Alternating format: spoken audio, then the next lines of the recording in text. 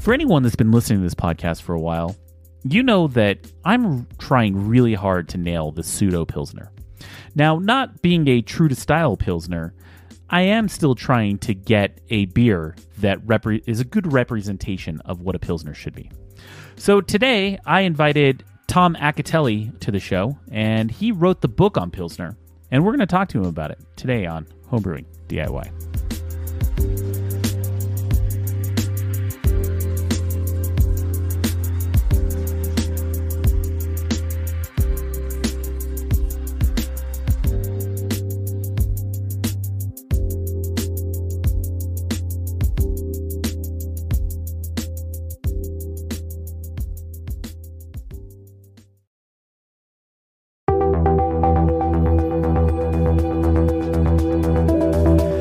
Building recipes and taking good notes are two of the key fundamentals of making great beer. This is one of the first things that you learn when becoming a new brewer.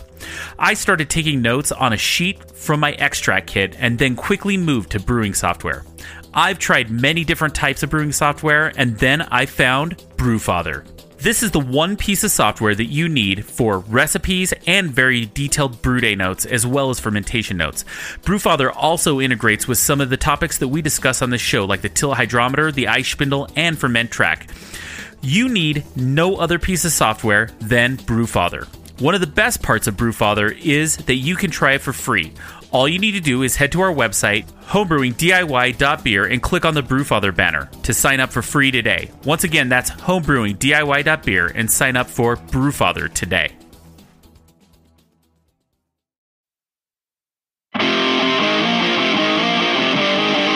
Keeping a clean brewery is the key to making great beer that doesn't get contaminated. Do you use a glass or plastic carboy for your fermentation? Did you know that getting your carboy clean can be tough, especially removing the crucian ring? Even with traditional carboy cleaning tools, it can take a lot of time and not get your carboy completely clean. Well, today there's a new tool that can easily clean your carboy and do it fast, and that tool is called a Scrubber Ducky. Scrubber Duckies are a new magnetic carboy cleaner that are easy to use and get the cleaning results required in brewing.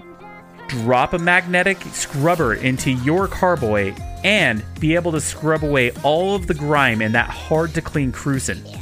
They are no match for Scrubber Duckies, and you can get yours today at scrubberduckies.com. Once again, head over to scrubberduckies.com.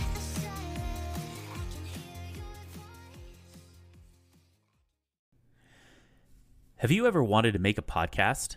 Do you have a subject you want to discuss with listeners? Do you even know where to start? Well, if you want to make a podcast and you want to get started now, I could not recommend Anchor enough. Anchor is the easiest way to make a podcast. Anchor gives you everything you need in one place for free, which you can use right from your phone or computer. Creation tools allow you to record and edit your podcast so it sounds great. They'll distribute your podcast for you so it can be heard everywhere: Spotify, Apple Podcasts, Google Podcasts, and many more. And you can easily make money from your podcast with no minimum listenership. Hey, look, I shopped around for a place to post my podcast, and Anchor was the easiest, most streamlined experience you could ask for. So if you're looking for a place for your new podcast, download the Anchor app or go to anchor.fm to get started. Once again, download the Anchor app or go to anchor.fm to get started.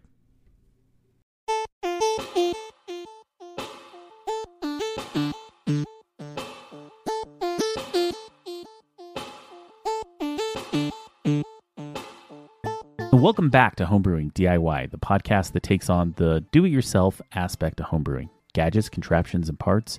This show covers it all. On this week's show, we're going to talk to Tom Acatelli about his new book, Pilsner. We're going to do a deep dive into the history of Pilsner, and we're going to talk about how he researched and learned about this great beer style. So stick around for that interview. But first, I'd like to thank all of our patrons over at Patreon. It's because of you that this show can come to you week after week. Head on over to patreon.com/homebrewing DIY. I'd like to welcome our newest patron, Craig. thank you very much for your support, and really, really do appreciate your signing up for Patreon. Another way to support the show is to head on over to our website, homebrewingdiy.beer, and use our sponsor banners. Do your shopping at Adventures in Homebrewing, buy Brewfather, or even get a brew bag from brewinabag.com. That support is going to help this show. Your prices stay the same when you use those links, but they support us because they know that we sent you. The last way to support us is to write us a review. Head on over to Apple Podcasts, or if you're using the Apple Podcast app, scroll to the bottom and leave us a review, or head on over to podchaser.com and leave us a review there. I read every single one of them, and we've made big changes to the show, like doing feedback at the end of the show based on the reviews from listeners like yourself. So if you have any feedback, you can head over to our website, homebrewingdiy.beer, and click on the contact tab, or you can shoot us an email to podcast@homebrewingdiy.beer. I read every single one of them, and I usually reply pretty quickly. So look forward to hearing from all of our listeners.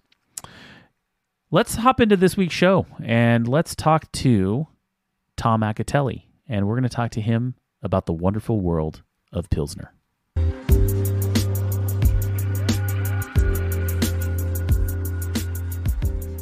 I'd like to welcome Tom Acatelli to Homebrewing DIY. Hi, Tom. How are you? Hi, I'm good. Thank you very much for having me. Well, Tom is a author of a new book called Pilsner, and I have to say, Pilsner's probably, if we were to say a style of beer, or at least a style that people have tried to mimic, probably the most popular style of beer in the world. And Tom has made an attempt to a very good attempt at writing a book about the history and the style. And as anyone who listens to the show knows, I love the history of beer styles and talking about beer styles in general. So, Tom, thank you so much for coming on the show and talking about your book. No problem. Thank you.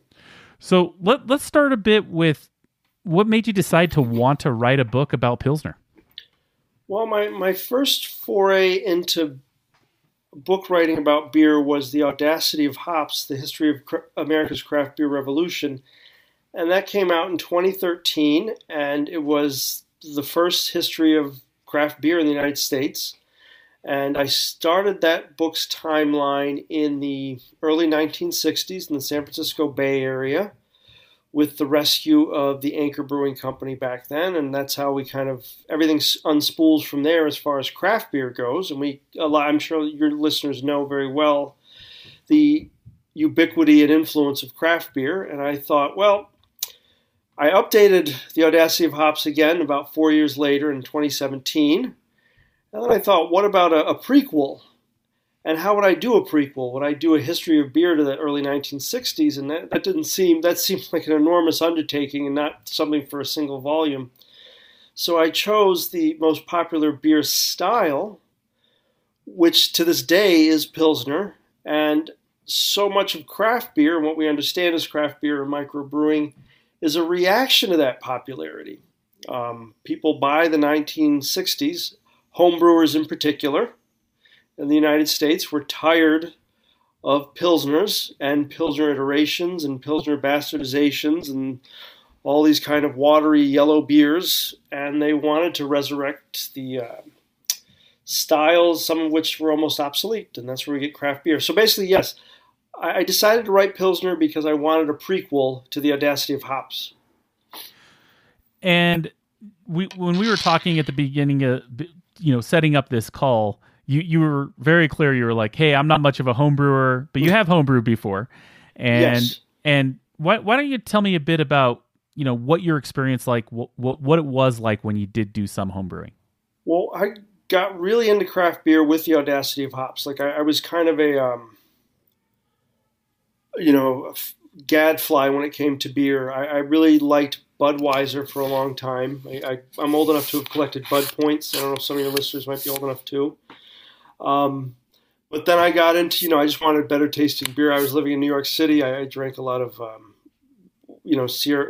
Brooklyn Lager. Sierra Nevada was very popular. Sam Adams, of course. Some of the, the bigger craft brands. And but then I got the idea for Audacity of Hops and started doing the research there, and I realized the influence and the role that homebrewers had played, and they really did. It was like very much an underground movement, as I'm sure you know. And so I did a few forays into homebrewing in our Brooklyn apartment, and by and large they were disasters, but I really got into it, and I got into the homebrewing culture as well. I had a couple really good batches, to be honest, and I was very proud of that, because back then, even in New York City, it was difficult to find the right supplies and to get the right know-how and proportionality, especially if you don't have sort of a scientific bent or background. But most of my attempts at homebrewing were pretty bad. I made a lager once. It was the only time I tried to make a lager, and homebrewing 101 is like they have to be fermented at a lower temperature, and I knew that. And I get to the end, and I had to just clear out my fridge, and it was, this frantic attempt to keep it cool, and it didn't work. And I think the yeast died after a couple of days. So, but anyway. Well, any good homebrewer has lots of stories like that. Yeah. I think that's part of the learning curve. Is you have to make mistakes, and you have to learn from those mistakes to make better beer. Well, it's interesting you say that, Kohler. I mean, there's some. I mean, I interviewed a lot of figures in the early craft beer movement, and they said the same thing, and they all have their stories about. I mean, people like Ken Grossman at Sierra Nevada, Steve Hindy at Brooklyn Brewing. They have their own stories about how they started as homebrewers and screwed up so much, but it taught them about the brewing process, and they were able to take that to turn professional basically on that sort of trial and error knowledge. So. Well, and to me, that's kind of the cool thing about brewing beer in general, when you think about the fact that it really is trial and error. And if you go back all the way back into history, which we're probably about to do, we're going to talk about how people discovered different tricks to making different styles of beer, but that was done through trial and error. It wasn't there was no scientist sitting there going, hey, this is going to be the best way to ferment this, because no, it was done because somebody did something, it tasted good, they tried to repeat it, and they continued to do it over and over again until it was consistent. And so let's dive back a bit, because I'd love to hear about how Pilsner started as a style. Sure. It sort of gets to what you were just saying. Essentially, you have these aristocrats, or these town elders in a city that's now in the Western Czech Republic, and back then was part of the Austrian Empire, and it's called Pilsen.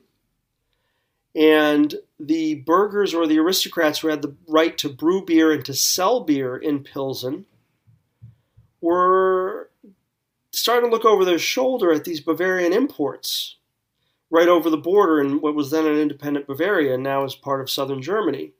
And these Bavarian beers were, crisper and cleaner and better tasting and more in demand. So the burghers of Pilsen were losing business, basically.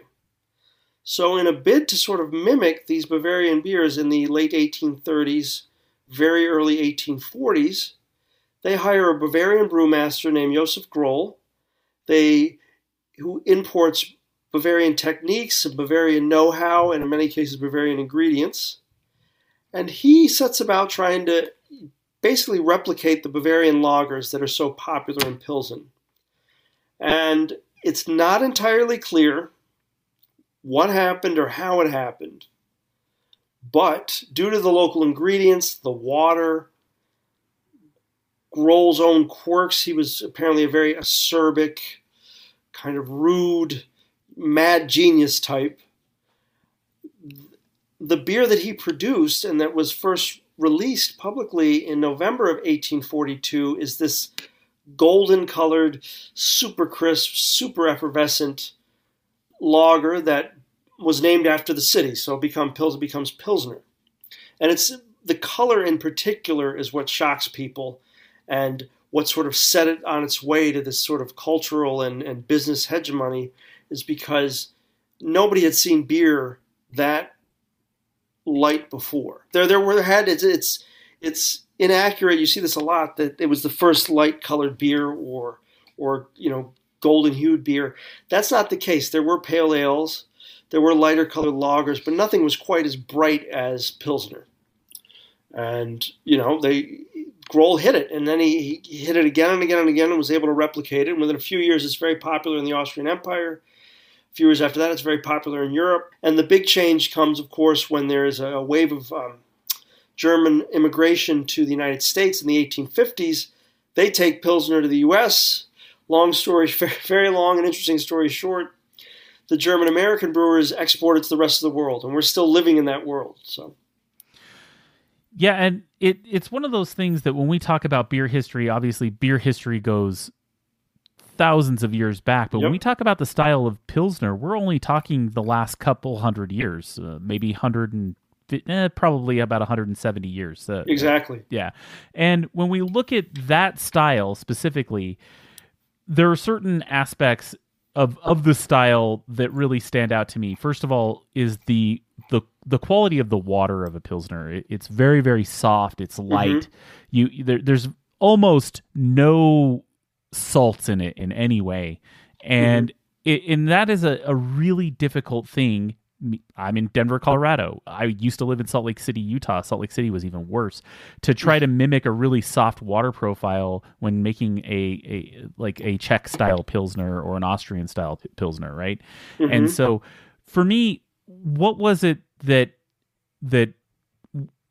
when they were trying to export it to the United States, was it the water that they were first trying to mimic? Was it the light color they were first trying to mimic? What in those early iterations, what do you think they were trying to mimic essentially from a Pilsner? I think the color had to be what it was in Europe. I mean, that was a main selling point because Pilsner came along at a time too when there was mass production of glass for the first time. And it looked fantastic. This particular style looked fantastic in a glass. It looked very modern. It looked very clean and clear. And it also looked good in bottles. And there's sort of mass bottling at this time too. But so I think the color number one was the thing that had to the brewers had to nail it. The other thing was, the type of barley, at least in the United States, there was a dearth, a sort of lack of supply of two-row barley. And so to make up for that, in the U.S. they had access to six-row barley, but that could kind of get gummy. It was hard to, it could get clumpy in the brewing process. So to break that down, they would use what we call now adjuncts like rice and corn, and so to get that sort of smoother, clearer consistency. But I think it all came back to mimicking the color. That was sort of the definitional thing of Pilsner from the beginning. And it still is, and it's still a difficult thing to do at a homebrewing level. And, a lot of smaller brewers, professional brewers, are sort of trepidatious about undertaking it because I've heard, I forget who said it, it's in the book, but, among brewers, Pilsner is often described as naked beer because there's no room for any detritus or mistakes to kind of hide. When I made ales and like I said earlier, when I homebrewed ales and I made them terribly, I could at least cover up some of it with a lot of hops and a lot of bitterness. So you can't necessarily do that with a Pilsner. I think that the Pilsner is a style of beer that, like you said, it's naked. You can't make any mistakes. Any flaws that you make are going to come out of it immediately.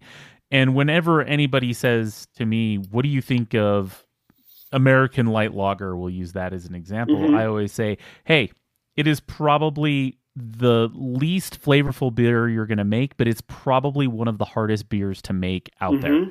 As far as the process goes, we're talking temperature control that is on a level that you could barely do at a home scale all the way through the entire process. The amount of ingredients in the entire process is completely repeatable and done over and over again at a massive scale.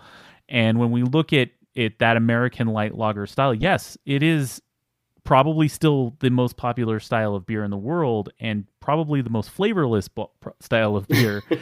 But on the other hand of it is I have never been able to make a good American light lager, and I've made a few attempts, and it is a very difficult beer to make. Mm-hmm. And I think once brewers, especially in the 19th century, were able to seize on it, when they had the recipe down, they had the techniques down, and they had the equipment down, it really was off to the races as far as scaling up. Because the guys who could nail it, it was fast becoming the most popular beer style in the U.S. and in the rest of the world. If you could nail it, if you were an Anheuser-Busch, a Pabst, a Heineken, and later, Miller, Schlitz, Stroh's, you were set. One of the salient features of Pilsner's rise is how it didn't just rise. It didn't just become popular. It became because it was, it looked good in a glass. It tasted great. It could be reproduced and shipped further and farther. It also succeeded and also rose because it just swept aside all these other styles. As your listeners know, I mean, there's potentially dozens, some would say hundreds of beer styles out there, and they were all distinct, and they were all competing for the same market share and share of throat in the late 19th century, early 20th. But they couldn't compete with the popularity of this particular style. And so you have IPA and porter, et cetera, start to disappear for decades. They're only brought back by homebrewers, basically. Yeah, and one of the crazy parts when you think about it, think of like the 1950s, 60s, and 70s in the United States. If you said, I want a beer, the only beer that people thought about was the pale yellow lager, right? Yes. There was no other style of beer, and only in the late 80s and early 90s did you start to see that change. And like you said, with the Boston Brewings of the world, the Sierra Nevadas of the world. Mm-hmm. Here in Colorado, Wine Coop Brewing was the late 80s one that's now hopefully going to be our new Senator Hickenlooper, because he opened that. And you kind of think about those styles and how they changed and went back, and people started to because beer became a monolith, right? It became this was this one style. Though, as I have progressed as a brewer, when we look at the classic examples of Pilsner and the European examples of Pilsners, they're a lot different than that American light lager. And if you were to compare the two, so take an American light lager, and we know that it has heavily adjunct in it. It's got some hops, but it's not a lot, and it lacks a lot of flavor. That is in contrast to Pilsner from Europe, right? Yes.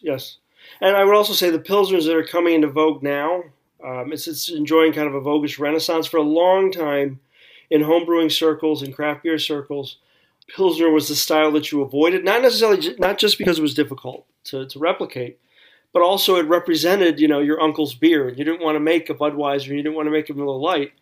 But now, they're coming around to it and making these sort of flavorful and richer, crisper tasting Pilsners. But you're absolutely right. I mean, the Pilsners that would be available in Europe even today, I don't know what it is, but they taste, fuller than what you find in the U.S. I think that's also because the American-based companies, and they're not entirely American-based anymore, of course, but are brewing on such a scale and exporting on such a scale that only really Heineken compares in Europe to what Anheuser-Busch is doing, or a Miller Coors or something like that.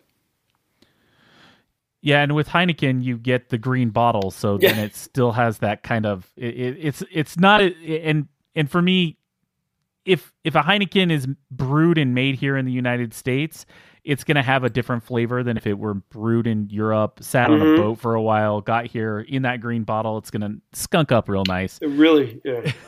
But supposedly they want that to happen. I don't know if that's the case, but yeah, it could be something that they want to have.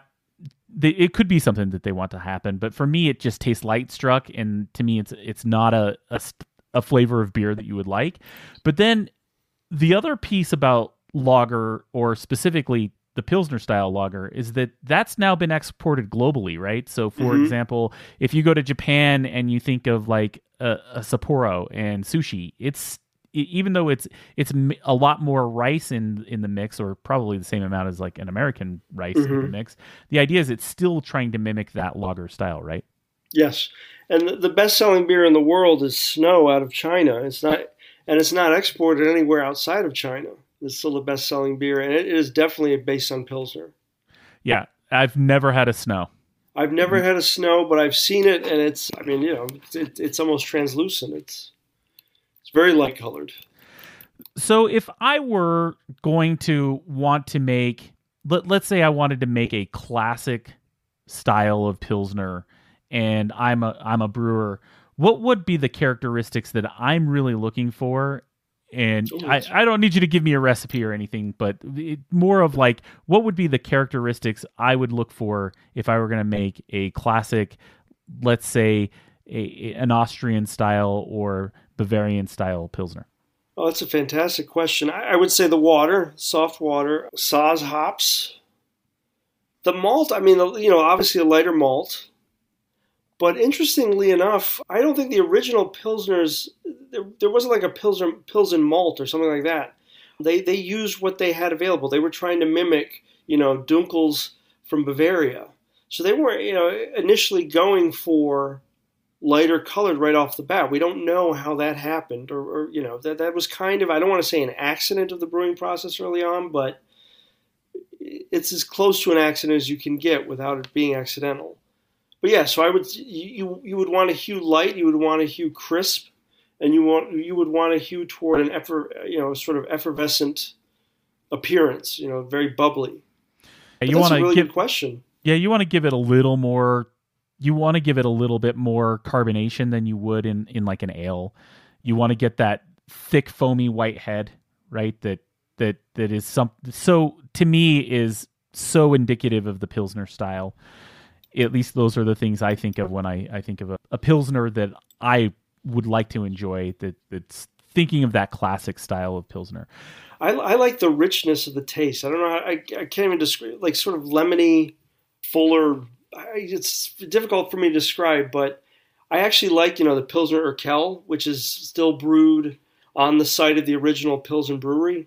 It's not the original brewery, but it's on the same site in Pilsen, and you can, after this pandemic is over, I would encourage your listeners to maybe make a bucket list beer trip out there. It's a fantastic little town, a little city. I can't describe how the taste, but it's got like a lemony, full. It's a thinner beer than your typical ale, say, but it's the taste of a well done Pilsner is full. I mean, it's rich. I think Pilsner Urquell is a classic example of the Pilsner style, and by far, if you were to say, "Hey, go down and buy me one," I love Pilsner Urquell. Even to this day, been a home brewer for a long time. I drank Pilsner Urquell before I was a home brewer, and love the beer.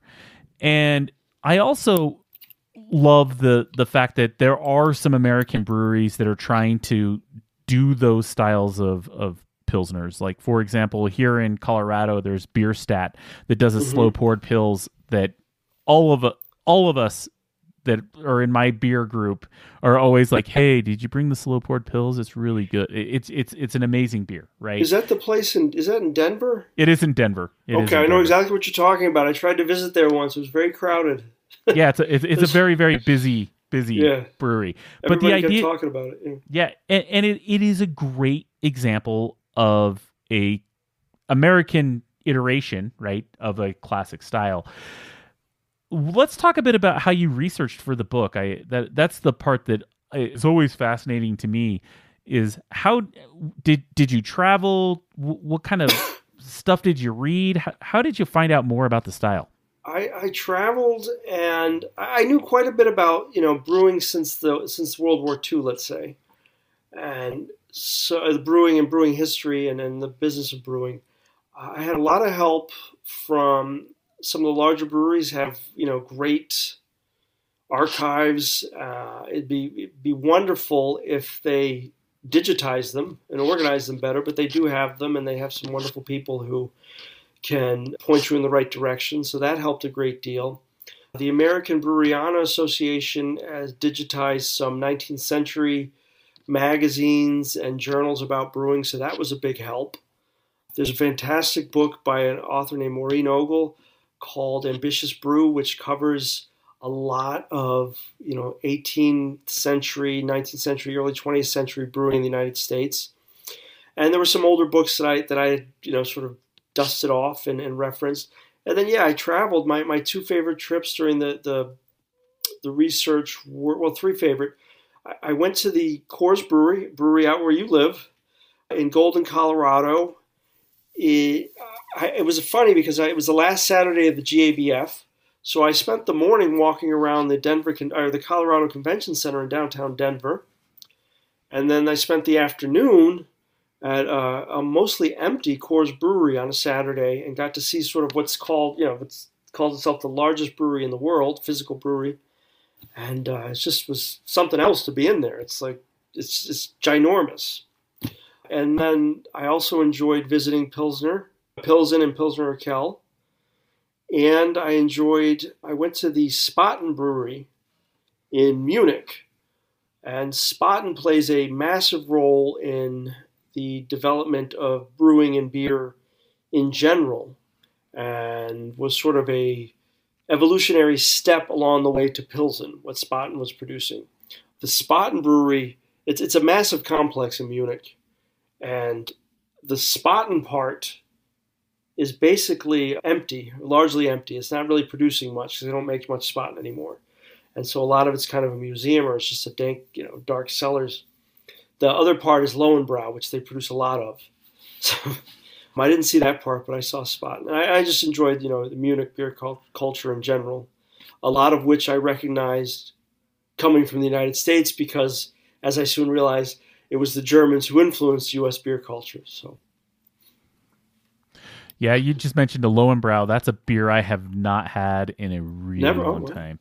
Oh, okay. Oh, a really long time. Okay. Yeah. I had one. It was probably in the 1990s. It's been a really long time.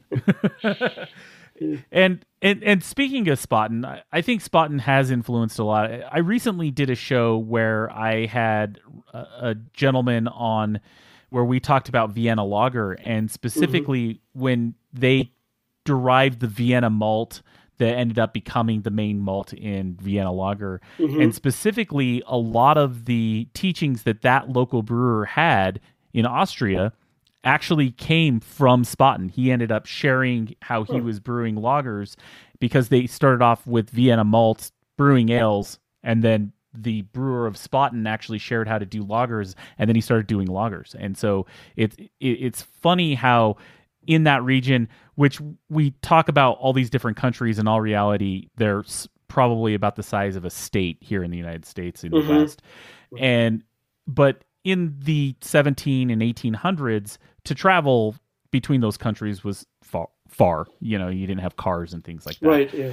But the idea is that they still shared a lot, and brewing was done at an industrial scale then, and so they kind of stole from each other to kind of come up with these, or not really stole, but shared with each other and made better beers because of it. And it was kind of a really, I would say, a very Renaissance time of beer in general. Because absolutely. Because before that, it was, in Germany specifically, you had, these are the 4 ingredients of beer, and this is all we have, right?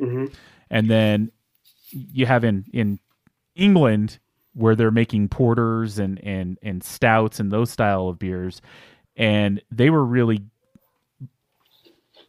bulking up in the amount of industrial capacity that they could export beer. I think porter was like the first real industrial beer, and it's just kind of cool how all of these things were happening around the same time.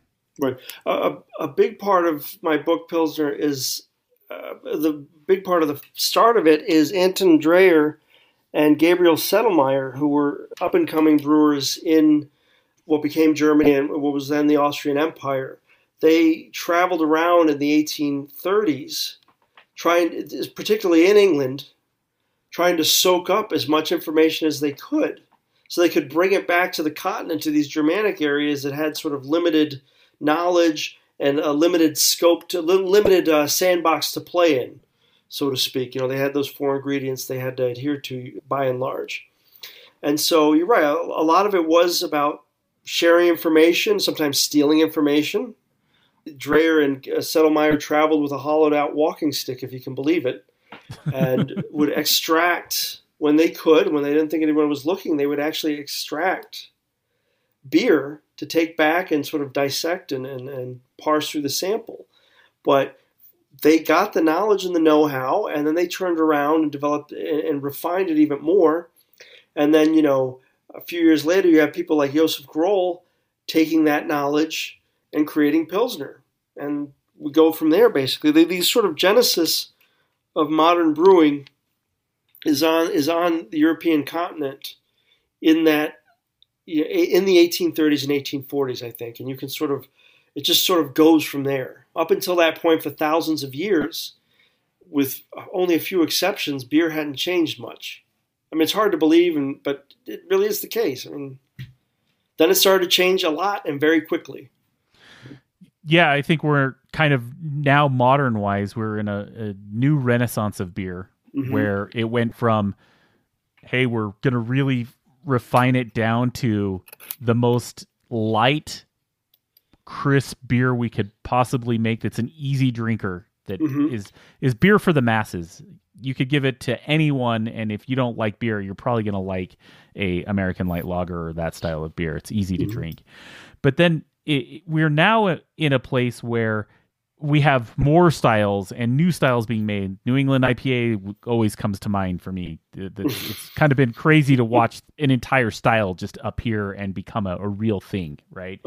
Whether you like that beer or not, that is where it is, right? And the other part is to kind of see new things and new ingredients that aren't really so new, like Kveiks and those styles of yeast that are coming out, that me and my friends have some projects that we're doing where we're trying to make pseudo pilsners, essentially, with Kveiks that we're fermenting in the 80s. And they're like, oh man, you still get them clean at 90.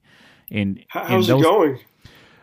Great. We can get crystal clear, golden, straw-colored beer that is crisp and clean like you would from a lager, yet fermented at around anywhere between 78 and 90 degrees.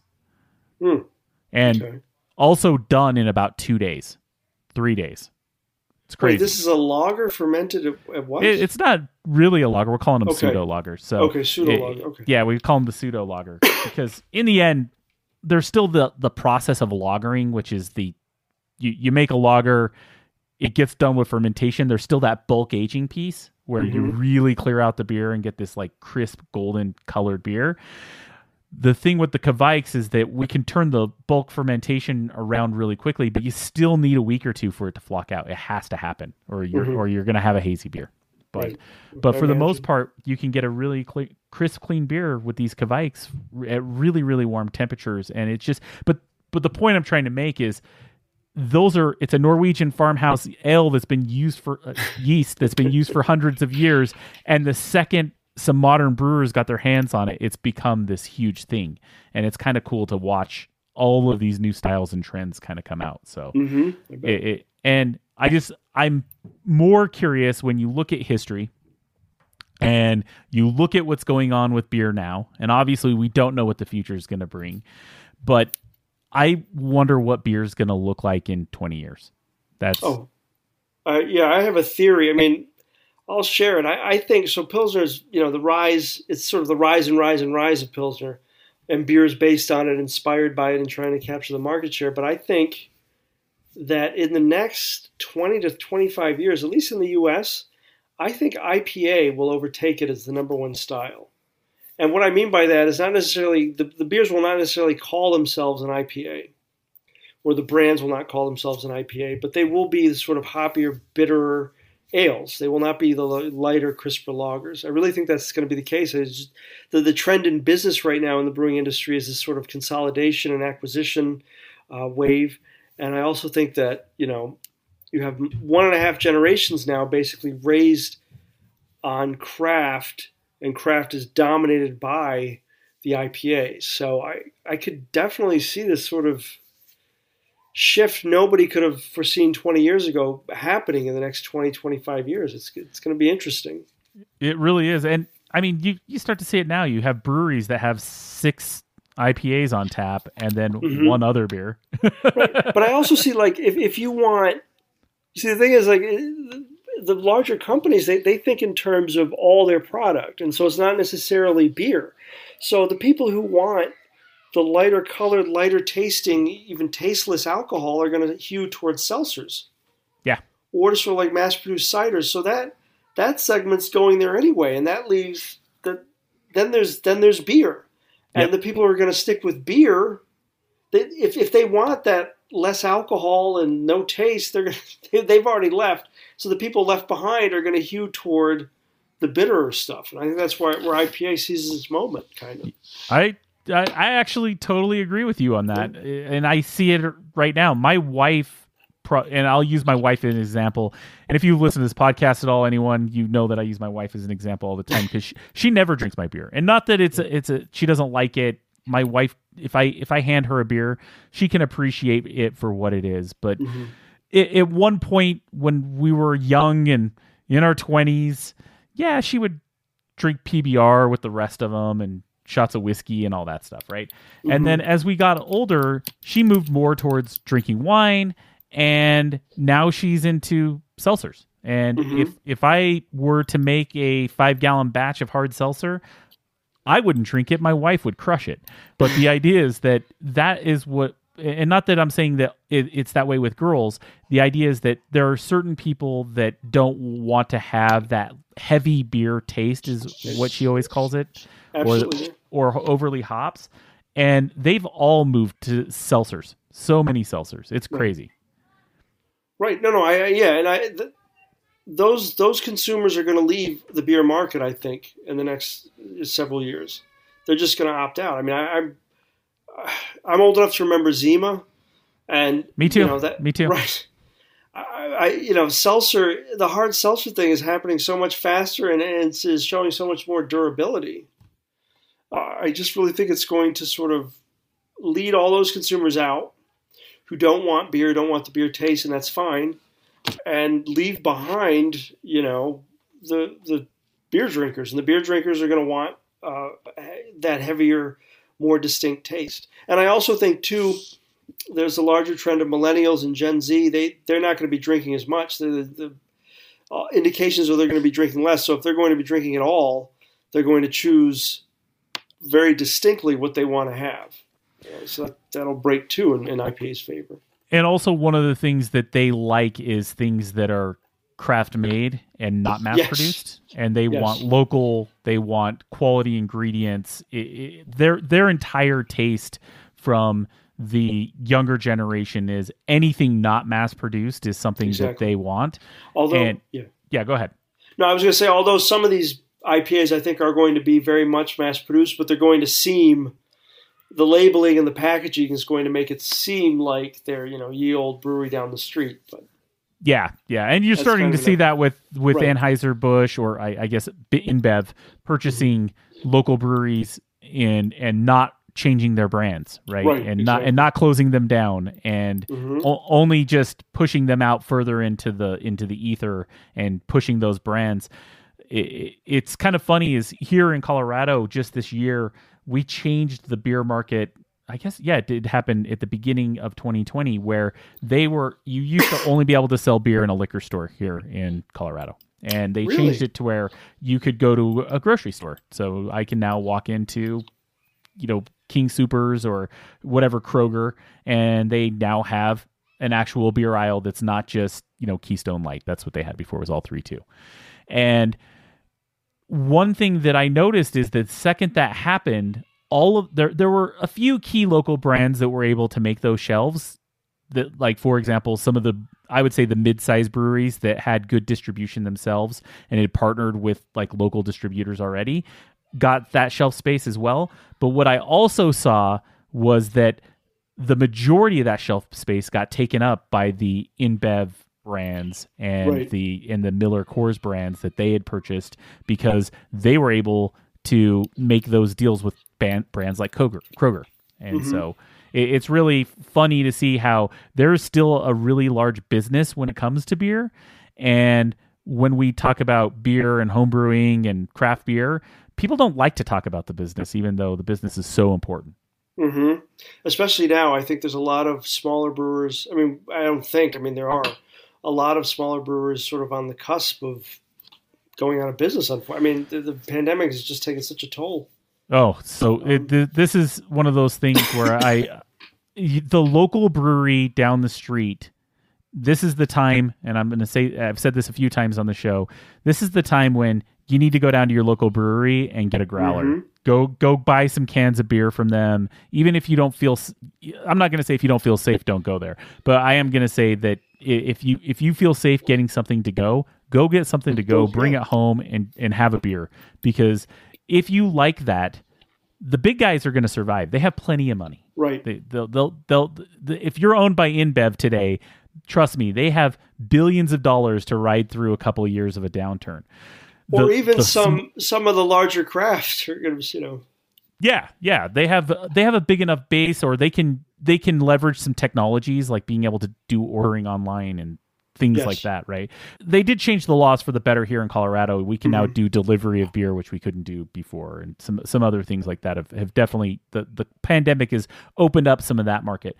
But for me, it's that small brewery, and I always think of, in my mind, there's one where my home group brew club met called Someplace Else Brewery, and this is a place that is in a old industrial, like kind of parking. It's like an old warehouse in an industrial part of town.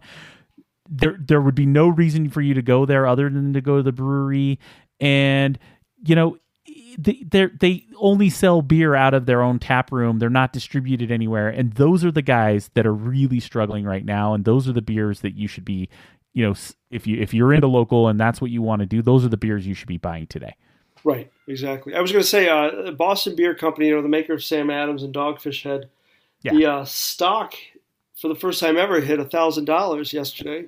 This is late October, and it did it on the back of Truly Hard Seltzer, their Truly Hard Seltzer brand.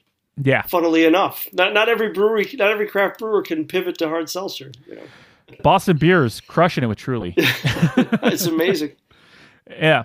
Well, hey, let's talk about, if I wanted to learn more about your book, where can I find it? Do I go to Amazon, or it's all over? I always encourage people to seek out their independent bookstore online or in person if they can. It's all over the U.S. and Canada, wherever fine books are sold.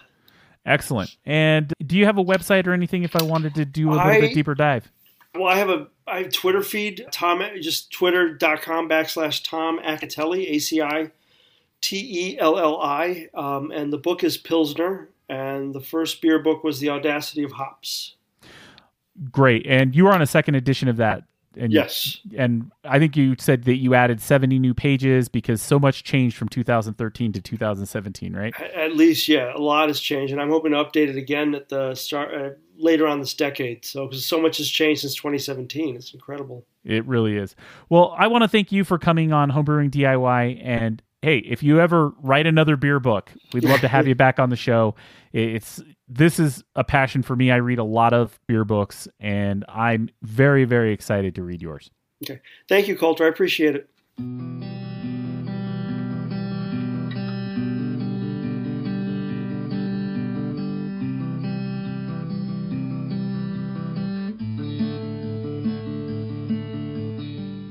I'd like to thank Tom for taking the time to come on this week's show. As always, when we interview beer authors, I feel like I learn so much when it comes to the history and styles and what's going on in the beer industry. It really is a passion for me, and hey, I'm sorry, I like to read books about beer. Yeah, this is just kind of how it is. But if you would like to leave us feedback, you can always email us at podcast@homebrewingdiy.beer. Also, you should follow us on social media. Head over to Homebrewing DIY, all one word. We're on Twitter, Instagram, and Facebook. And I'm trying some TikTok. I am on TikTok. It's also Homebrewing DIY, all one word. I'm not the best at that.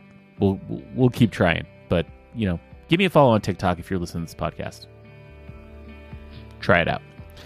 Well, that's it for this week. And we'll talk to you next week on Homebrewing DIY.